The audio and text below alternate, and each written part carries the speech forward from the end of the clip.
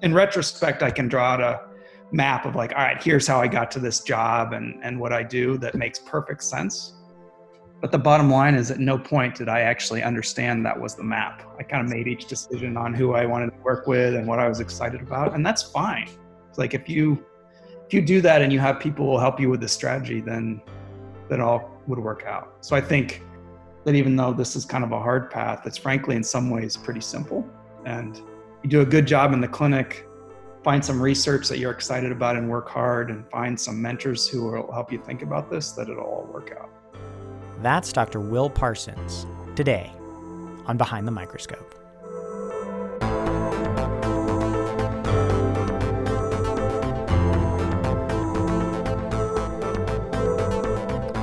Hello, everyone, and welcome back. I'm Bijan Sadie, and this is Behind the Microscope, a podcast about the people and process behind the scenes of science and medicine. Today on the show, we are joined by Dr. Will Parsons, an associate professor of pediatrics in the Division of Hematology Oncology at Baylor College of Medicine. He also serves as the director of the Baylor Pediatrician Scientist Program, director of the Center for Personal Cancer Genomics and Therapeutics, and co-director of the Neuro-Oncology and Cancer Genetics and Genomic programs at Texas Children's. Dr. Parsons earned his MD and PhD from The Ohio State University, did his residency in pediatrics at Johns Hopkins, and clinical fellowships in hematology oncology at the NCI, followed by a fellowship in neuro-oncology at Johns Hopkins. Today, Dr. Parsons shares his personal and professional journey to becoming a pediatrician scientist and discusses the role for physician scientists and PSTPs in pediatric medicine. Without further ado, it is my pleasure to welcome to the show Dr. Will Parsons.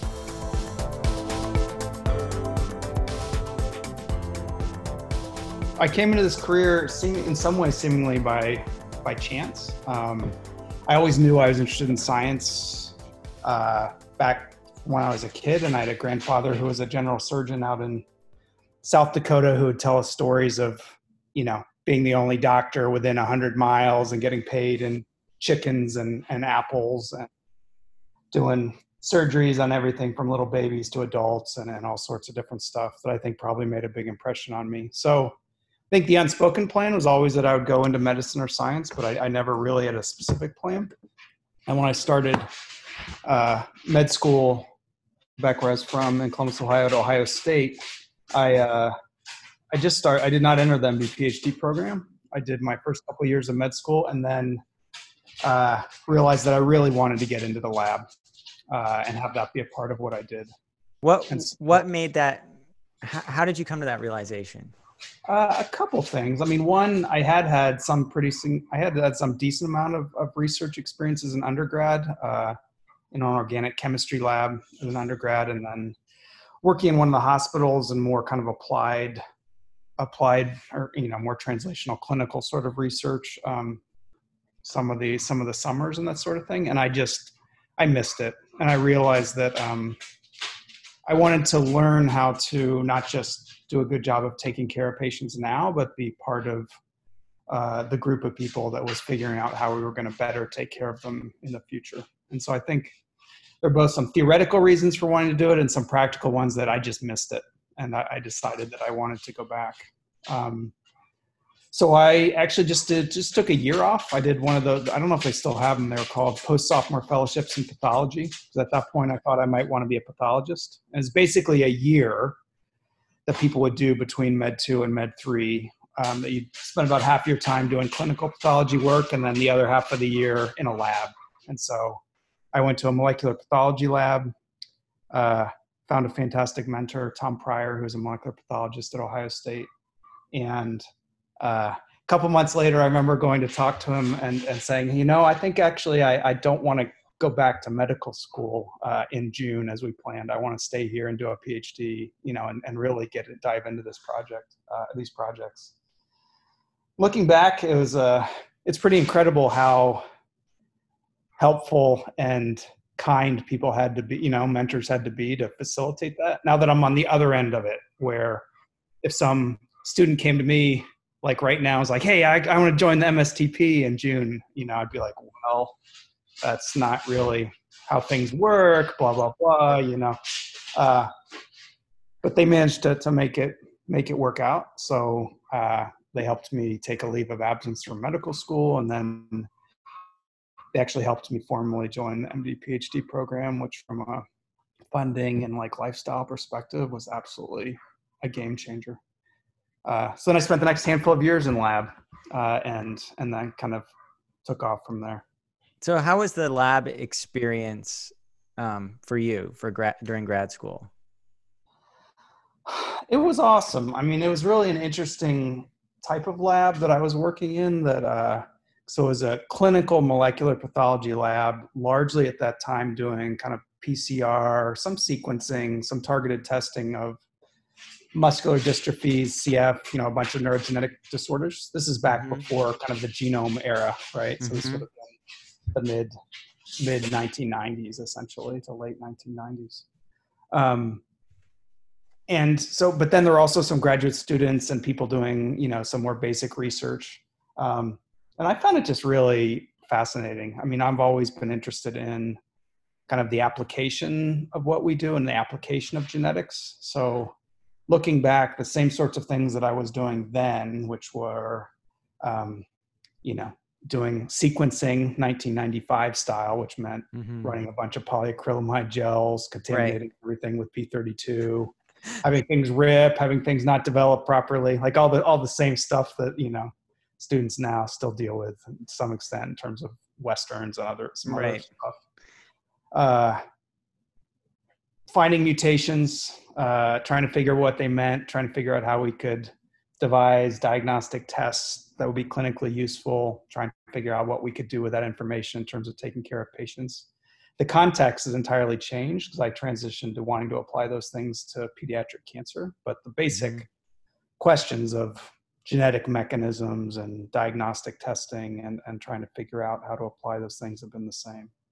So I loved it. I was very lucky to have kind of two mentors who were absolutely fantastic. One, Tom Pryor, who was the molecular pathologist and a very clinically oriented guy. I mean, he's a PhD, if I recall, he's a PhD, but a pretty clinically oriented or a clinical researcher, kind of more and more focus. And then Arthur Burgess, who was a very basic molecular geneticist there. And so between the two of them, it was actually a really, really useful pairing in terms of learning about, everything from the more basic aspects of the disease we were studying at that point, which was spinal muscular atrophy or SMA, to much more kind of practical issues related to, all right, well, how would you make a useful molecular test out of this? How does one get it approved in a clinical lab? All that sort of stuff. Right. Which is really cool. We don't get that unless you happen to have those kinds of mentors. You don't get that in your MSTP training or whatever. And that might be a really useful thing to know. Like what is the clinical translational? Yeah. Right. It was a pretty specific environment, which is what I was interested in. So obviously if one were interested in much more basic questions, then might not be the ideal thing, right? Because I did spend a decent amount of my time. I mean, even just in terms of the rules in lab, right? In terms of how specimens need to be handled, how processes need to, operations need to work. When you're in a lab like that, it's the clinical concerns that drive everything, right? And then the research comes second. I'm not saying it's less important, but obviously the clinical rules are the clinical rules. And so you have to kind of then figure out how you're going to adapt and go from there, which really was pretty fantastic. So that's where I did my PhD and my med school at Ohio State. I had no idea what my clinical plan was going to be. I thought I wanted to be a neurosurgeon. Then I thought I wanted to be a neurologist based on kind of some of the research we were doing in lab. And then around the time of when I was finishing up grad school, going back to med school, I had a close family member who was diagnosed with cancer that I ended up being partially kind of a caregiver for, that really made a big impression. And I also became very interested in our the pathology courses in med school and cancer in general. So I decided that's really what I wanted to focus kind of this genetics research on. Mm-hmm. So I signed up for pediatrics as my first rotation back. At that point, we didn't do any of our clinical rotations before the PhD. So, which I think most schools, at Baylor anyway, and at most schools, I think they've gotten a little smarter about that and kind of inserted a little bit of clinical training. I think it's an interesting question, but I think there's some value to kind of getting some taste of it, right, and the idea of it before the PhD. Mm-hmm. Otherwise, you kind of come out the back end and you have to figure everything out on the clinical side. Right. I don't think it's such an issue in terms of functionality, and that none of us are super functional at that point, right? We're all in the same space of learning what we got to do and how to be useful on the wards and all that sort of stuff, Mm-hmm.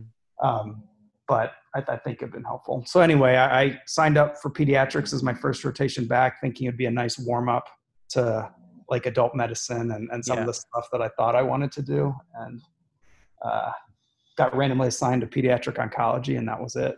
That was it. Yeah, it's like, I don't know. I was never someone who had a really, really specific plan of what they wanted to do. It was more I chose to work with people I was excited to work with on problems and things that I thought were interesting. What was it about pediatric oncology that drove you? A couple things. I mean, I think in theory, it's one of the pediatrics or one of the subspecialties. Well, okay. Pediatrics ended up just being a good fit for me because everyone says they like kids. I love kids. I had kids. I'm very comfortable and communicate well with kids, but frankly, even more importantly, I found that I enjoyed and was very comfortable communicating with parents, which is in many ways more the job of a pediatrician. Right? And then I just enjoyed that. And I enjoyed those relationships, both with the children as well as their, parents and families. I liked kind of the family oriented aspect of pediatrics, which is a little different, I think, than adult medicine sometimes. And I liked the focus on, I don't know, you go to the pediatric floor of some hospital and it's colorful and they have people coming around with the dogs to visit people. You know what I mean? Like there's the kind children's of hospital is cool. It's like it seems like there's a little bit of more of a focus on both curing and treating patients, but also the whole experience for the kids and families, which I liked. I liked that can really develop these incredibly close and longitudinal relationships with patients and families. Because as soon as a child's diagnosed with cancer, their oncologist is their doctor, right? Like not just for kind of primary care stuff, although not to say we know it at all as well as their primary care physician probably does. But at that point, you're kind of, until things have been sorted out, you and the family are on that boat together. And then I really just think a lot of it's just chance, and that the resident, the fellow, the attending I was assigned that month just happened to be fantastic. They got me excited about it. I loved how they interacted with the families. I mean, I pretty firmly believe if I'd had that same team and I was doing nephrology or I was doing internal medicine or anything, I think I could have gone a different route, because I was interested in a lot of stuff. But it was, and I think the kind of in oncology generally, for MD PhDs and for physician scientists, it's one of the most straightforward kind of paths, in that the linkage between the research and the clinic is so tight, right? In terms of a lot of the treatments and a lot of the strategies for the treatments and the biology and the genetics and the all that there's some subspecialties where there's lots of cool research done, but it's more challenging or it's less a focus, right? I think in oncology, it's pretty tightly interwoven, in particular related to genetics and understanding genetic susceptibility to cancer and figuring out genetic weaknesses of cancers for treatments and that sort of stuff. It's all pretty intertwined, and I love that part of it. That's really cool. So what's the path look like to become a pediatric oncologist, or what did it look like for you? And was there research built into that when you did that? Yep. So it's the standard way it's set up, right? Is you do your medical school time, then you go on and do pediatrics residency, which is 3 years. Mm-hmm. And then you would do a pediatric hematology oncology fellowship, which is another 3 years. And then if you're subspecializing after that, and I did another year of neuro-oncology, brain tumors specifically, then it's another year or what have you.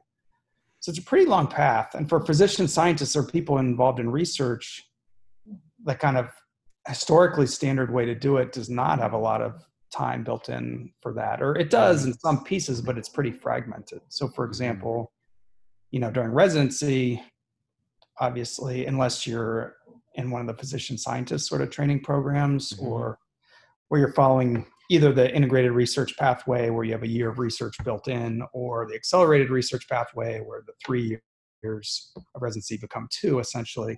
If you're not doing one of those, you might have a month of elective or a couple months of elective or some time like that, but there's really not a lot of dedicated research time other than you figuring out how to work around your primary responsibilities. So I did actually an integrated research pathway. Okay. Meaning I basically did internship, and then second and third year of residency, I did 6 months and 6 months, like back and forth between the clinic and the lab. Okay. And at that point, I think I was the first person in the pediatrics program at Johns Hopkins where I trained to do that. So I was a little bit of a guinea pig. This was before there were any of the organized physician scientist training programs in pediatrics. There may have been some in adult medicine, although I don't think it was as much of a focus there yet either. But in pediatrics, there was nothing. So there were pathways set up to do, you could do some research, but it was not that standard. So I did that. And then during hematology oncology fellowship, most of the fellowships are set up such that you do a very intense clinical year. And then second and third year fellowship, there's a significant amount of time dedicated to research and whatever laboratory or clinical research project you do, which is great.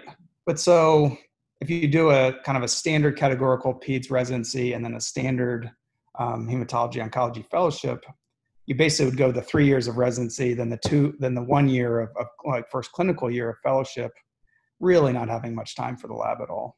Right. And so I think the point of these various pathways and physician scientist training programs is to integrate the research into the residency years and then figure out how to transition that to the fellowship such that obviously it's always going to be broken up between the clinic and the research, but it can be a little more of a strategically devised experience, right? That it's not that you're like completely out of the lab for 4 years and then have to go back and you're like, holy cow, they can sequence genomes now, or like whatever, been out right? of the lab for 6 years or at that point, probably.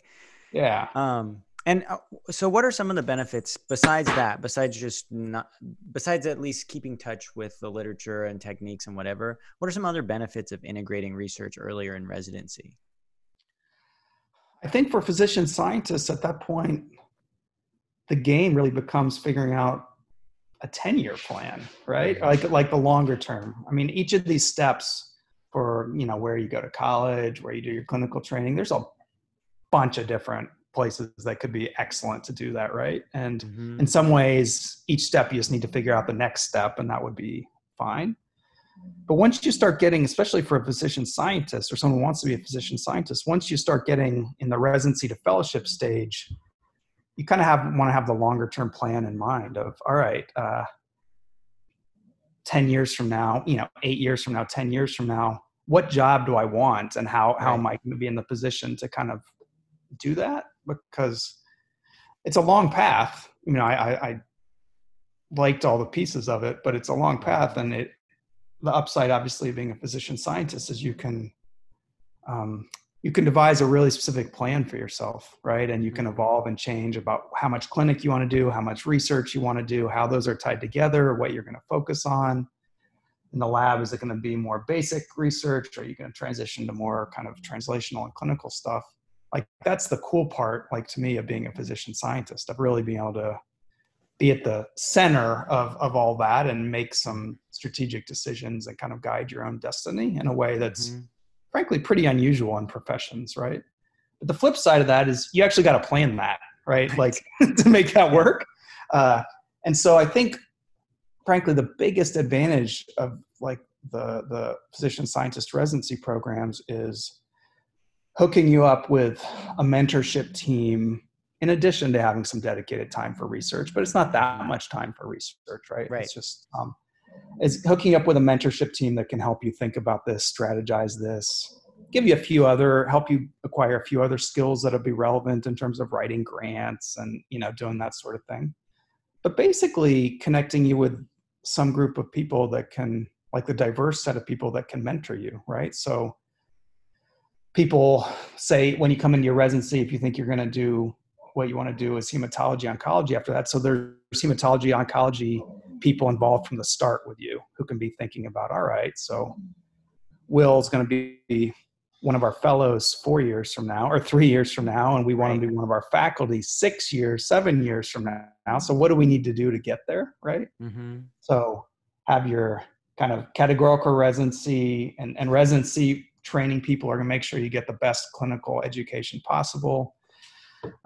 Research folks who can match you up with appropriate mentors and help you figure out what you want to do, in particular if you change plans or get interested in something different. And right, if it's all very straightforward, then you just kind of need to find a research mentor and you're all set, right? But if you want to integrate the clinic and the research, or you change your mind about what exactly you want to do, or you want to spend, for example, that time during residency learning some new skill, like learning about epigenetics that then you're going to go back or mouse modeling or something that then when you have your more sustained research time, you're going to want to apply.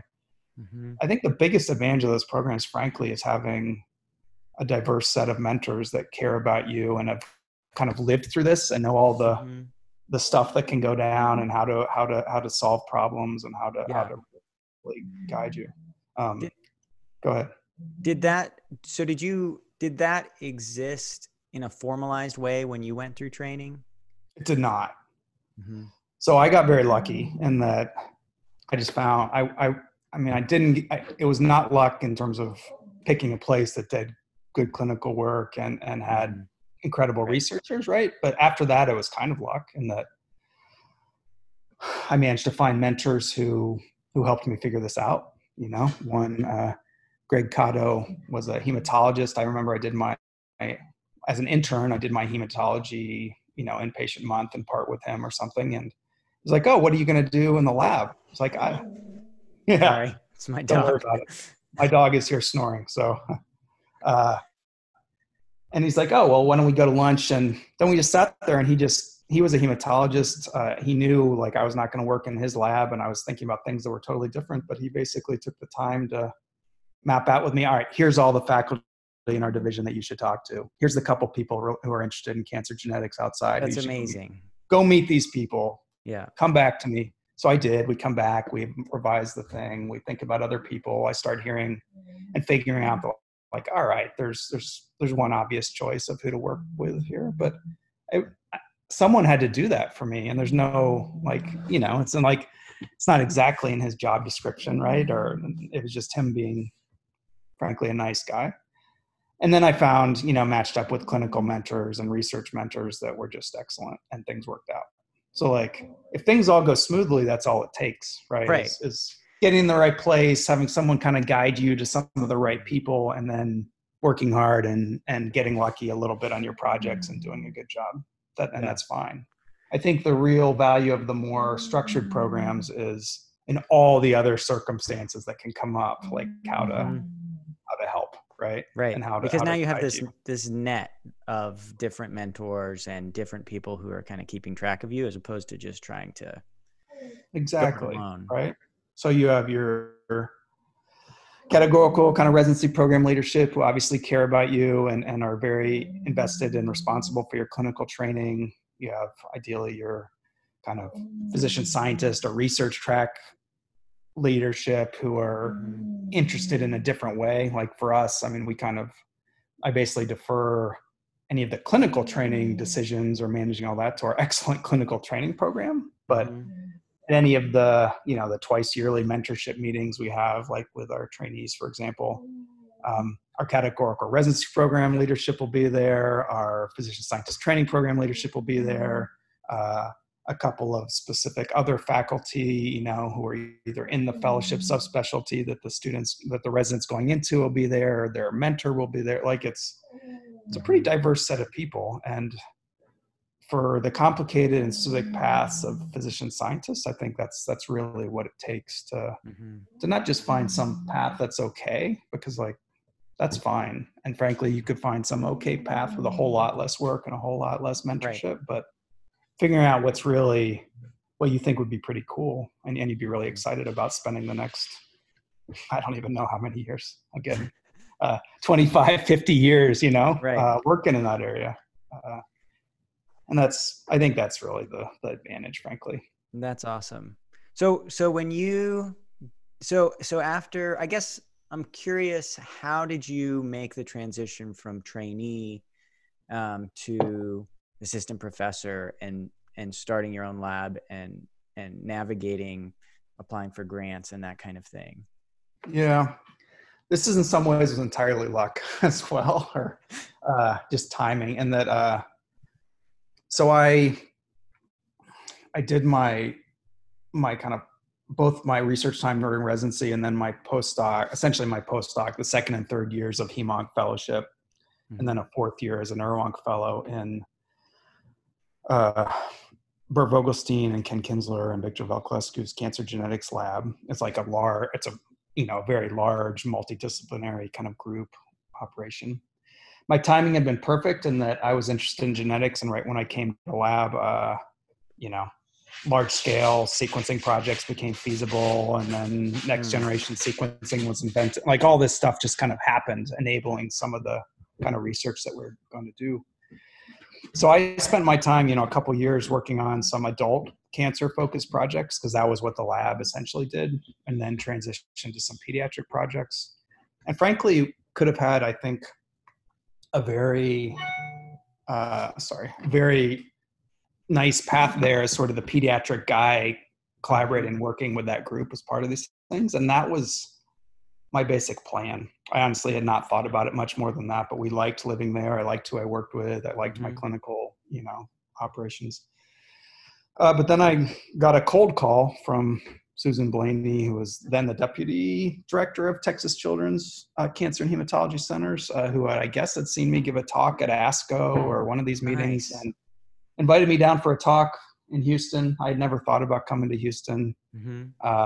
Growing up in the Midwest, training on the East Coast, it just wasn't, I'd never done really wide searches at any of the steps. I'd kind of, I went back home to Columbus for MD, PhD training, because that's what made sense to do, essentially. And then I've been in Baltimore and DC for about 10 years. So I came down, and I was naive enough that I didn't really understand what that meant, frankly, which was, they were looking at me thinking about whether I'd be a reasonable person to hire. I talked a little bit about my research, but what I more proposed essentially was a plan for developing a kind of cancer genomics program, right? Like studying how to apply all these new things that we were learning about the genetics of both pediatric and adult cancers, and how to study that from what it meant in terms of cancer susceptibility to targeting treatments, to designing trials, to studying, ethical and practical aspects of returning genetic results and that sort of stuff. And for what I wanted to do, which was in that space, it was just a perfect place, because they had a great clinical hospital. They had one of the human genome sequencing centers that had been kind of initiated for the Human Genome Project. So they had all sorts of, technical expertise and that sort of thing. And then just a whole bunch of excellent researchers related to genetics, developmental biology, all the stuff that would be relevant to what I wanted to do.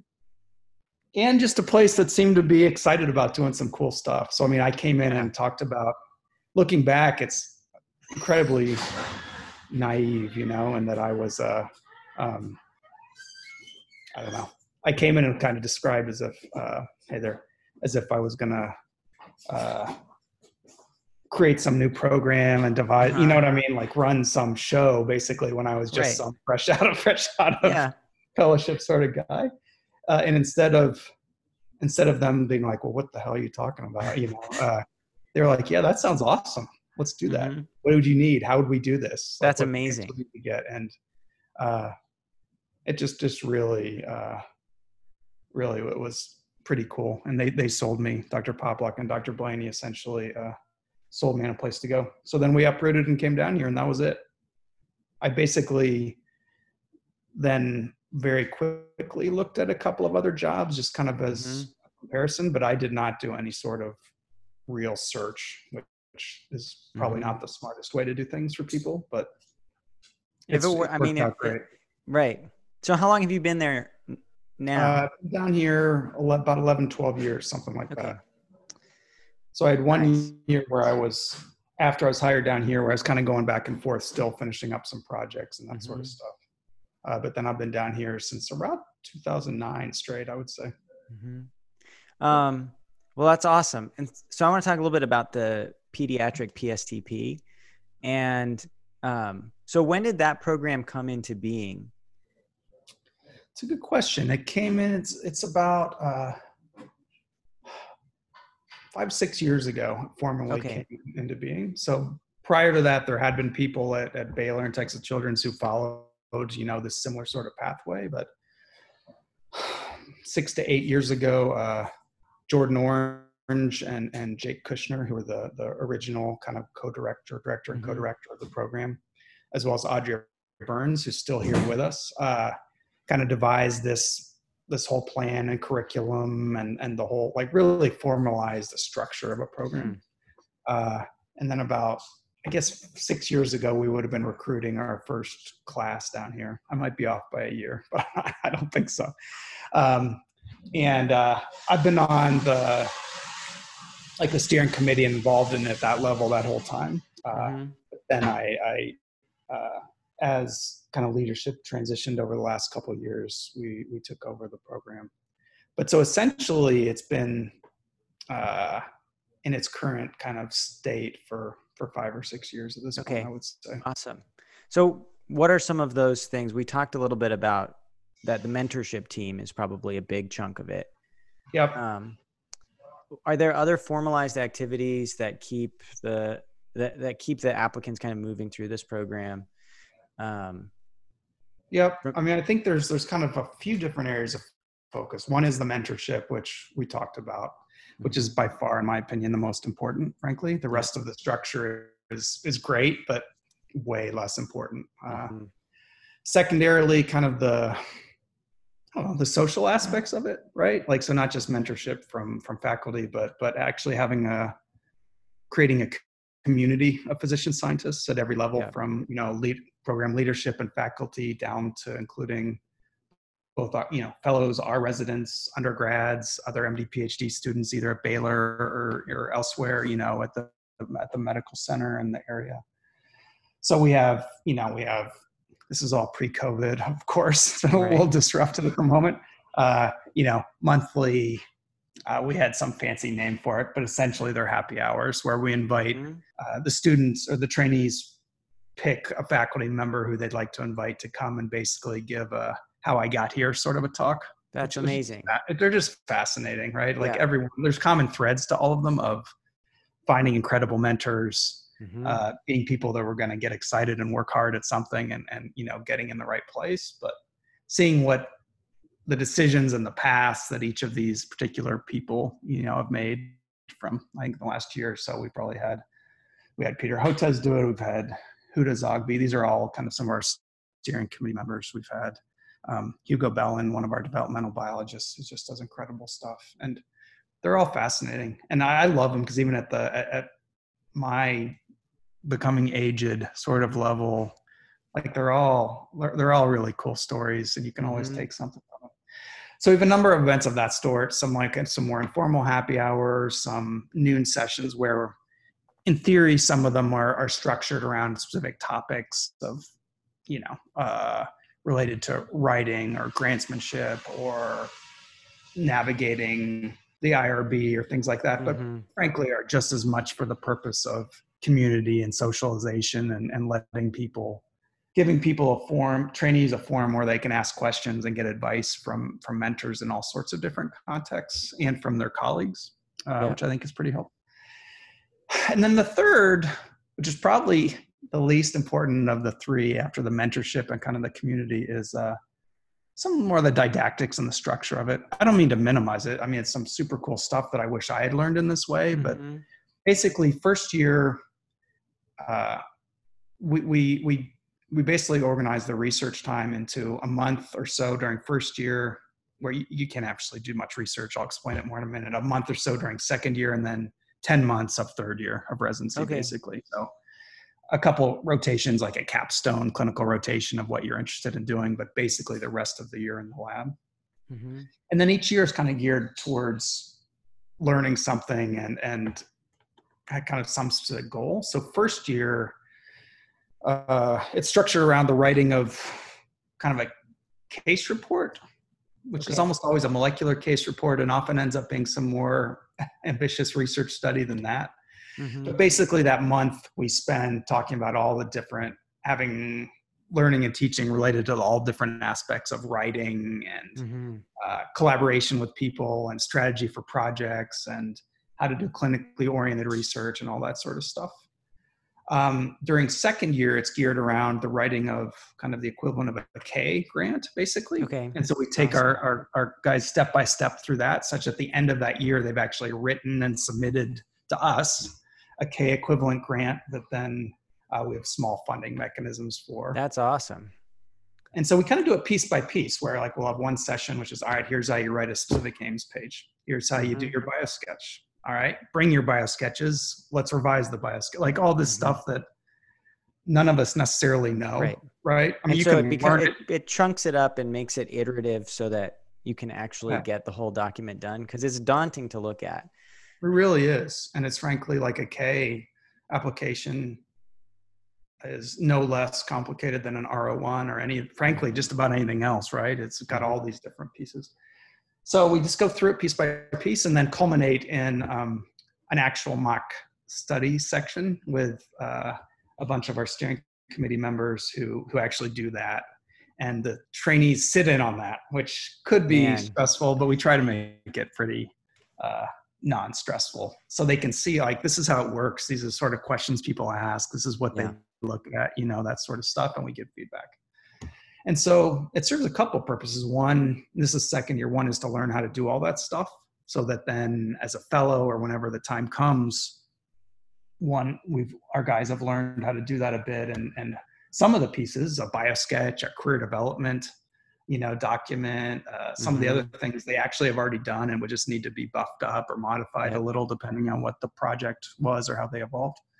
Then the other point is they do that with a mentor, right? And so the other real big challenge of second year is figuring out what mentors they're going to work with such that they can be thinking about what they're going to do in third year of residency and then beyond during fellowship. Because that's the best case scenario, right? That there's some strategy that, all right, we're going to learn how to do X, Y, and Z during these 10 months of research during residency. Then you'll do your clinical year of HEMONC, for example. And then we'll get rolling on this project as, the mice you've developed will now be ready to go or, that's awesome.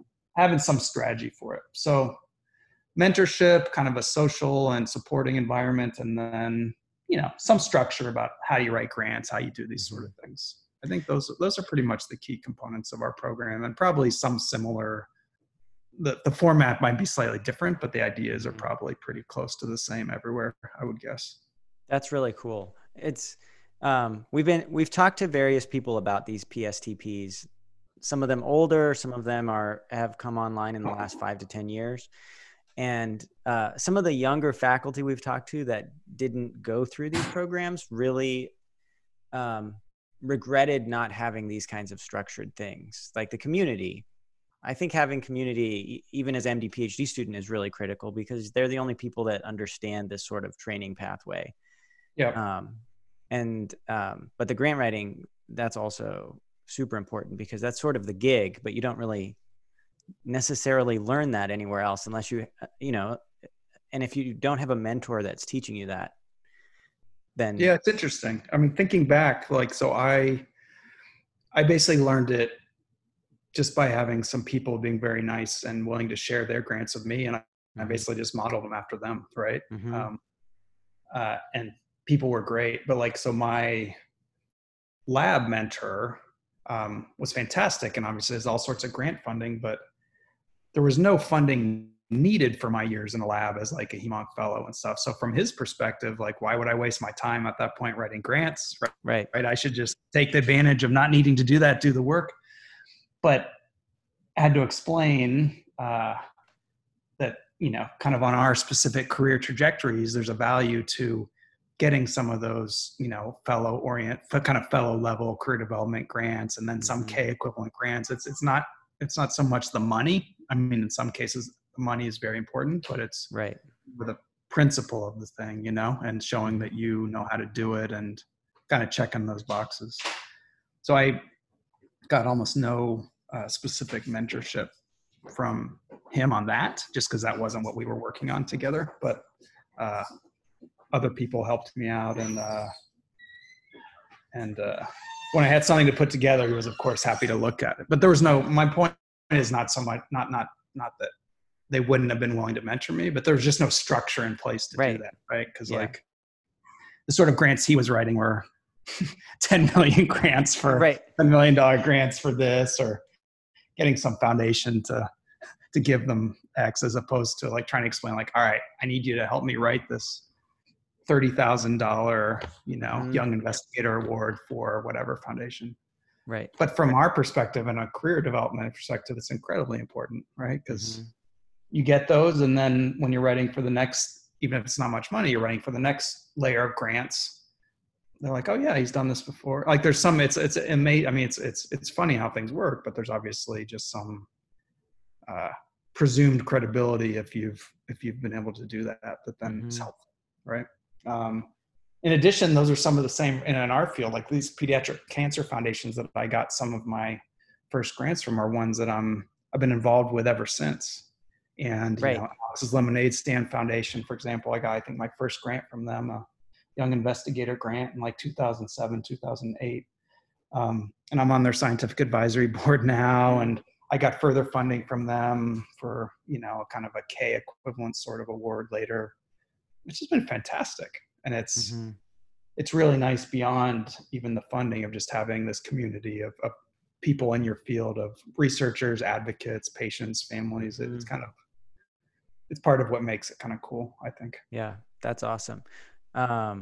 So I guess, so then you go into fellowship, you do research. Do you have any goals for the trainees as far as applying for grants, or kind of what's the next step? Yeah. The next step, I think, is basically getting to the point where you can define what your job is going to be and get that job, right? Like whether it's at your own institution or whether, you're going to go elsewhere. I think you want to basically, you're in a position, with these opportunities we're given as like MD PhDs and in these physician scientist programs, you have an opportunity to really define your career path in a way that's pretty cool. But so like I was saying, so you got to do that. And so I think the challenge at that point is figuring out, like, this is the hard part. What do I actually want to do? Like, what's my job going to be? What patients am I going to see? How much do I want to see them? How's that going to tie in with my research? And really devising what that ideal plan is, right? Instead of going out into the world and seeing what jobs are available and then taking one of them, right? I think that's kind of the difference of a physician scientist or MD PhDs. They should not be thinking of this as, all right, I'll go to the listing of all the jobs that are available in hematology oncology at whatever website and look at them. It's more like, all right, I want to be the world expert in pediatric brain tumor genomics. Every one of you people should want to hire me. I'm not, No, that's got to be the idea of it, right? That like, if it's a bad year and it's not a good, economic, like now, it's not a great time, obviously, I think, for people who are looking for jobs probably at the moment, just because in general, not all are not across the board, but institutions are probably a little cautious of what's going on at the moment.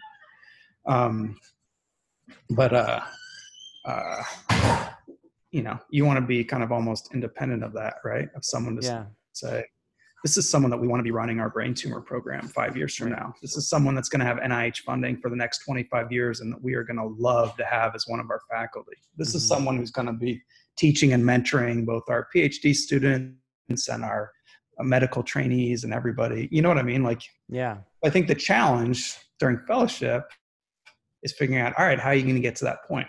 right. And that can be, writing a certain number of papers. It can be getting, your first R01. It can be like just going through, and in different subspecialties in different fields, it's a little bit different, right? But basically you want to do enough that you have some area of specialty and focus that someone would look at you and say, yeah, he's going to be a future star in whatever that field is, and that they'd want to invest in you, such that you're not, I don't know. I've been very lucky in that my conversations about, for example, how much clinical time I'm going to do each year, it's simpler now, but in the start, we're not like, you will do this or you must do this. It was like, all right, what makes sense to do? How much inpatient service? How much neuro-oncology clinic? How does this tie in with the research? What do you have time to do?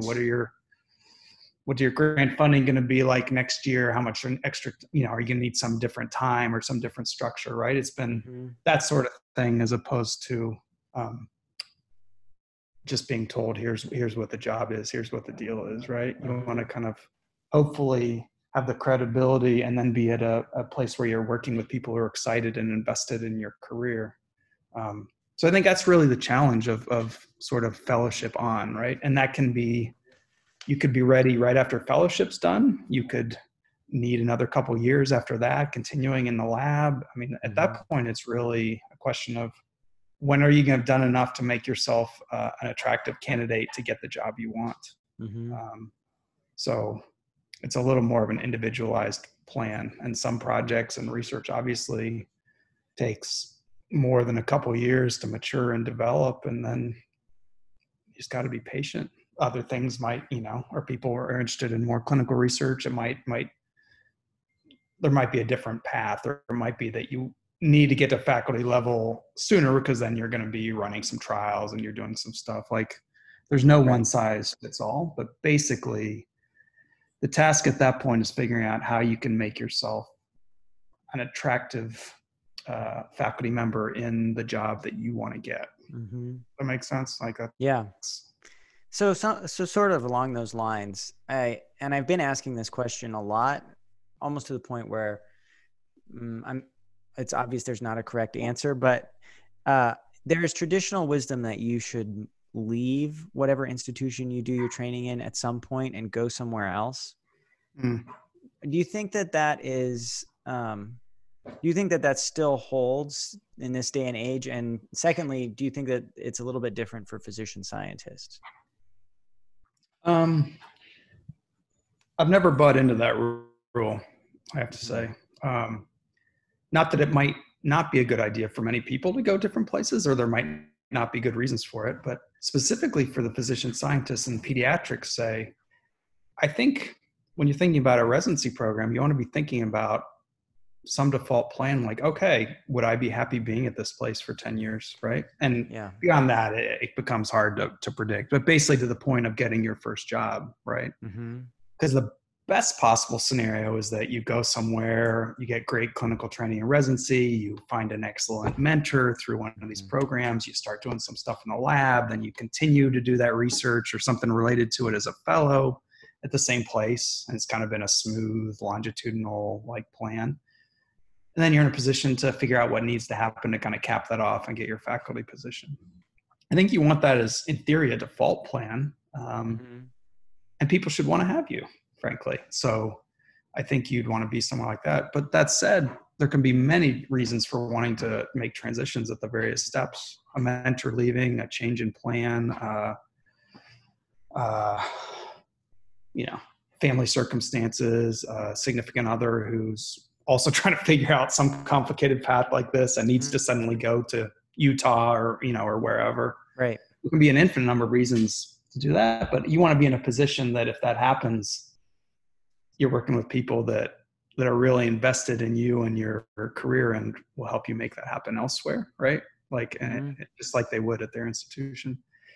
It is a little more straightforward at the faculty level, I think, at least based on my experience, to be recruited to go somewhere different, because then it's an actual recruitment, right? Then it's like, all right, I'm not planning to come to Houston. Right. Why would I do like? Right. Let's They talk have to about convince you why I would do that. Yeah, exactly. Especially if you're happy where you are, or you have some, like I would have been perfectly happy staying in Baltimore. You know, my family was all ensconced up there. My kids didn't want to move. Like they would have preferred it, frankly. right. So you have to be, you know, that's an actual negotiation in academics, and we're not expert negotiators. You know what I mean? It's not quite like the cold, hard world of business elsewhere, but it's kind of like that, frankly. Whereas if you're someone who's training, staying the same place, you can get things in terms of becoming a faculty member and doing that sort of stuff, but it's not quite the same, right? Because you're sort of a captive audience. They know you probably want to stay there, or maybe you don't, but if you do, they probably know it. And, you know, if there had been some plan that I thought was pretty much or close to as good back home where I was, I would have stuck with it, right? I had to be convinced that this was a pretty unique opportunity to come down to Houston. So I think there are some advantages in terms of transitions and negotiation at the faculty level, but in terms of training different places, I don't think it matters too much. Yeah.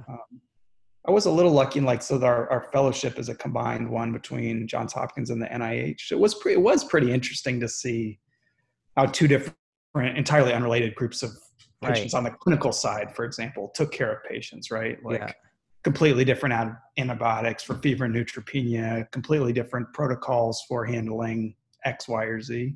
Right. It can be useful to see, because you don't know, like, well, what are the things that are just law? You must do this to take care of a kid with acute leukemia versus what are the things that are style or preference or So I think I mean, on the clinical side, there kind of can be some advantages to seeing how other people do things do it and how other people do things. But on the research side and the career development side, I think it kind of depends on the individual and the circumstances, probably. That's awesome. I mean, I feel like that's the best way I've heard it put, is that during training, maybe it's not necessarily that big of a deal, but as faculty, being recruited somewhere is obviously you're being recruited somewhere. So that's advantageous for your career, because they're going to give you resources that you wouldn't necessarily get if you're just staying. It's an opportunity. You think about it differently, right? I mean, it makes it very clear that you're thinking about, well, what would be a really great scenario, right? Like, what would I need to really do this, as opposed to, you know, day to day and in our regular lives. I mean, we think about those sort of things sometimes, but more you're usually trying to optimize like what you've got or how you might evolve a little bit, right? It's just a different mindset, I think. That's awesome. One could take the main mindset.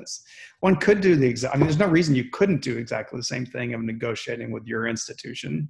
And I'm sure some people do successfully do that, but I think it's a little harder, probably. In general. And then basically my last question before we wrap up is, what advice do you have for people who are third, fourth year in medical school, who are looking for, let's say, specifically pediatric PSTPs? What's some advice you have for them as far as making them attractive as an applicant? And also, what advice do you have for them in looking for programs where they think that will support their careers ultimately? So in terms of looking at them as an applicant, it's pretty straightforward, actually, fortunately, right? Because like there are not so many MD, PhD applicants in pediatrics each year, right? I've seen the numbers at some point. There's 60 a year, you know, something on the order of that, right? So it's a sufficiently small number that we can do a pretty kind of holistic assessment, right? There's not some step one score that rules people out from us, you know.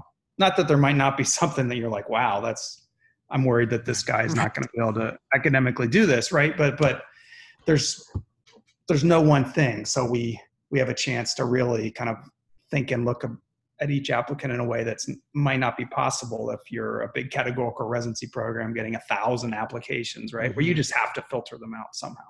Right. So basically, our criteria are pretty straightforward in that, number one, we want people who have evidence of being interested in the clinic, good in the clinic, and good citizens in the clinic, right? That there are some physician scientists who know they're not going to want to do clinical work, right? That they want to learn about it, but then they want to go to the lab. And so those are not the folks we're looking for. And different programs probably have different attitudes about that. But we want people who are really interested in being physician scientists. So we have to be convinced that they can come to our big residency program at Baylor and be good dudes and take good care of patients and be someone that we'd all be happy to work with on the clinical side. That's not such a specific bar, right? Like that's just evidence of doing a good job in clinical rotations, having some nice evaluations, some, nice recommendations from people. It's not saying you got to get honors and everything, or you know what I mean? Because like we all know how subjective a lot of that stuff can be. On the clinical side, we just want to be convinced they're good people and they care about the clinic and their patients. If they have that, then the research side is frankly similarly simple, that we want people who are excited about research, have some track record of being excited about it and having some productivity. And importantly, someone that we can envision there being a match between their interests and what we've got at our place. That's awesome. In terms of, having mentors that would make sense, in terms of having labs that could work. Not that we have to have the plan like nailed down at that point, right? But you want to at least be able to visualize, well, here's how it could work for this guy, right? And I think from the trainee's perspective or the student's perspective, that's really what you need too. Like you're not like you're locking down some plan, but you want to be like, okay, I can see if I went to Baylor and Texas Children's, those guys would take good care of me. There's a ton of different mentors in genetics and developmental biology that I'd be excited about working with. There's good clinical training in endocrinology. This is what I want to do. And the details we'll figure out later, right? Like you need to have some connect. So good clinical citizens, excited about research and some track record of productivity, ideally, and then a match with us. That's honestly from us evaluating applicants. It's as simple as that, specifics of what exactly any of the scores were, where exactly somebody came from. There's cool applicants from all sorts of different places and with all sorts of different skill sets. So I don't mean to overstate it, but it's honestly as simple as that. That's awesome. So, from the trainee's perspective, I think you got to be convinced, number one, it's someplace that you'd like to live. And you need to picture that maybe you're going to want to live there for the next 10 years or what have you, right? Right. Like, you don't have to, but this is the ideal, right? It's something you're like, yeah, it'd be cool to live in Houston for a while. I'd like to be there or wherever. Number two, that you're convinced that there's mentors and people that would really care about you and take care of you and figure out how to guide you on this path and have experience doing it and want to do that with you, right? Which I think is pretty key. And then third, you need to be convinced that they kind of a specific research capabilities and labs that are things that you'd be excited to do, right? So like a place you'd like to go, obviously they need to be somewhere you're convinced does good clinical training and takes care of residents and people nicely, right? Good mentors and kind of a research environment that could be supportive. I think those are the keys. That's awesome. And then my other advice is, especially now, to feel entirely comfortable reaching out to the program directors or people at any of these programs, because it's, hey there, it's, the only way you're going to figure out these things is by talking to people and getting more information and getting an impression of what it's like. And especially in an environment where people aren't going to be visiting all these places, it's more important than ever to feel comfortable talking with people and getting more info.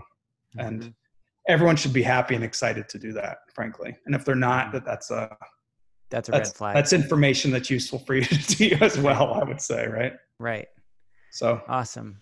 Well, thank you so much for this. This was so awesome. We really appreciate it. No problem. Sorry for the interruption Joe, in the middle. oh, no problem at all. Joe, did you have any last questions? Yeah, just a quick question. Thanks again, Dr. Parsons. Really, really appreciated everything, and it was really a lot of fun listening along. I have a particular question about, as a faculty member now, is there anything that you know now that had you known as a trainee would have simplified things or would have made your training process easier? That's a great question. I don't think so. I mean, honestly, I think, I guess the one advice is that it can all seem pretty overwhelming, and it can seem like an insurmountable number of tasks that need to be accomplished to both get through all these different types of training, figure out what kind of research you're going to do, find the right mentors, find the right program, do good work in the clinic, in the lab, get some grants, write some papers, get effect. I mean, like, it's a whole bunch of check boxes, right? But the fact of the matter is, it's pretty simple. That if you, on the clinical side, have something that you're excited about and can focus, and a huge amount of the challenge here is much more, frankly, in terms of judging you, is much more related to the research side of things, right? At the clinical side, you can do a good job. You can take good care of patients, right? You can, like, that's something that all of us, if we're motivated to do and excited to do and willing to learn and work hard and treat people nicely, like, that frankly should be pretty straightforward. I know it's not easy, but it should be pretty straightforward, right? But you got to do that, because that's just got to be a given, right? Like, that's just how it is. Like, all right, Will's a good clinician. We don't have to think about that anymore, right? Like, it's then the trick is really just figuring out how to do something on the research side that you're excited about and that people would be excited about having you, because that's where the specific story for you and kind of what you want to do is what will make you interesting to people, right? And that's what you got to figure out for yourself. And so I've been very lucky in that I've managed to, through the mentors I've had and the places I've been, I've managed to figure out kind of a sweet spot of where my clinical interests and my clinical research interests and my basic research interests and my kind of mentoring and education interests all sort of overlap. Because that's when it's the best, right? That it's not like you're thinking, oh, I'm wasting time talking with this hospital about this patient on this study and this, or doing the equivalent, sort of thing you do in clinic of refaxing the same prescription. We still fax occasionally, I guess. Refaxing the same prescription that from the patient you saw in clinic yesterday, and you're like, why on earth am I doing this? Or why am I taking this call? There's always some of that sort of stuff. But if all of these things kind of are in the area that you're continually learning and excited about, then it's completely different. It's like, it doesn't seem, I mean, there's always that sort of stuff, but the trick is really, I think, trying to figure out how some plan that you'd be excited about that all fits together. And that's the part that you really need mentors and people to help you figure out, because it's not always obvious. In retrospect, I can draw out a map of like, all right, here's how I got to this job and what I do that makes perfect sense. But the bottom line is, at no point did I actually understand that was the map. I kind of made each decision on who I wanted to work with and what I was excited about. And that's fine. It's like, if you do that and you have people who will help you with the strategy, then that all would work out. So I think the message would be that even though this is kind of a hard path, it's frankly in some ways pretty simple. And you do a good job in the clinic, find some research that you're excited about and work hard, and find some mentors who will help you think about this, that it'll all work out. It may not work out exactly as you picture it today, and that you may change specialty, you might change, I've transitioned from doing pretty basic research to really largely translational to clinical research now, running clinical trials, that sort of thing. But that's kind of the cool part of being a physician scientist, frankly, is having the opportunity to make discoveries in the lab and then actually be involved in following them up, figuring out how they're going to apply to patients, how you're going to run trials. So it's an awesome profession, and the training can seem sometimes like a long path, and it can be stressful trying to figure all this out. But my advice would be that it can be more straightforward than you think, and you should take full advantage of the mentors that are out there, including mentors that you don't even know yet. I mean, I get emails or calls or queries from people at pretty much every level of training now, like we all do, right? And that's just cool, right? Like you should be comfortable if there's somebody who does research in your area who's going to be presenting at some meeting, and you'd like to meet them, or you'd like to talk to them, or you'd like their advice on what you might do for a postdoc. You should. My advice is that you should be kind of bold about doing that and feel comfortable doing it. Again, really appreciate the conversation and no problem. It's great talking with you guys. All right, everyone, that's our episode for this week. Our deepest thanks to Dr. Parsons for coming on the show and sharing his wisdom with us. Be sure to check out his faculty page in the show notes. And if you enjoyed this episode, please rate, subscribe, and share us with others you think would appreciate this content. If you have time, leave us a review on iTunes. And for more from the team here at Behind the Microscope, head to our website at www.behindthemicroscope.com. Behind the Microscope is executive produced by Joe Banke, Carrie Jansen, Michael Sayeg, and me. Our faculty advisors are Dr. Mary Horton and Dr. Brian Robinson. And I'm Bijan Sadie. Thanks for listening, and we'll see you next time.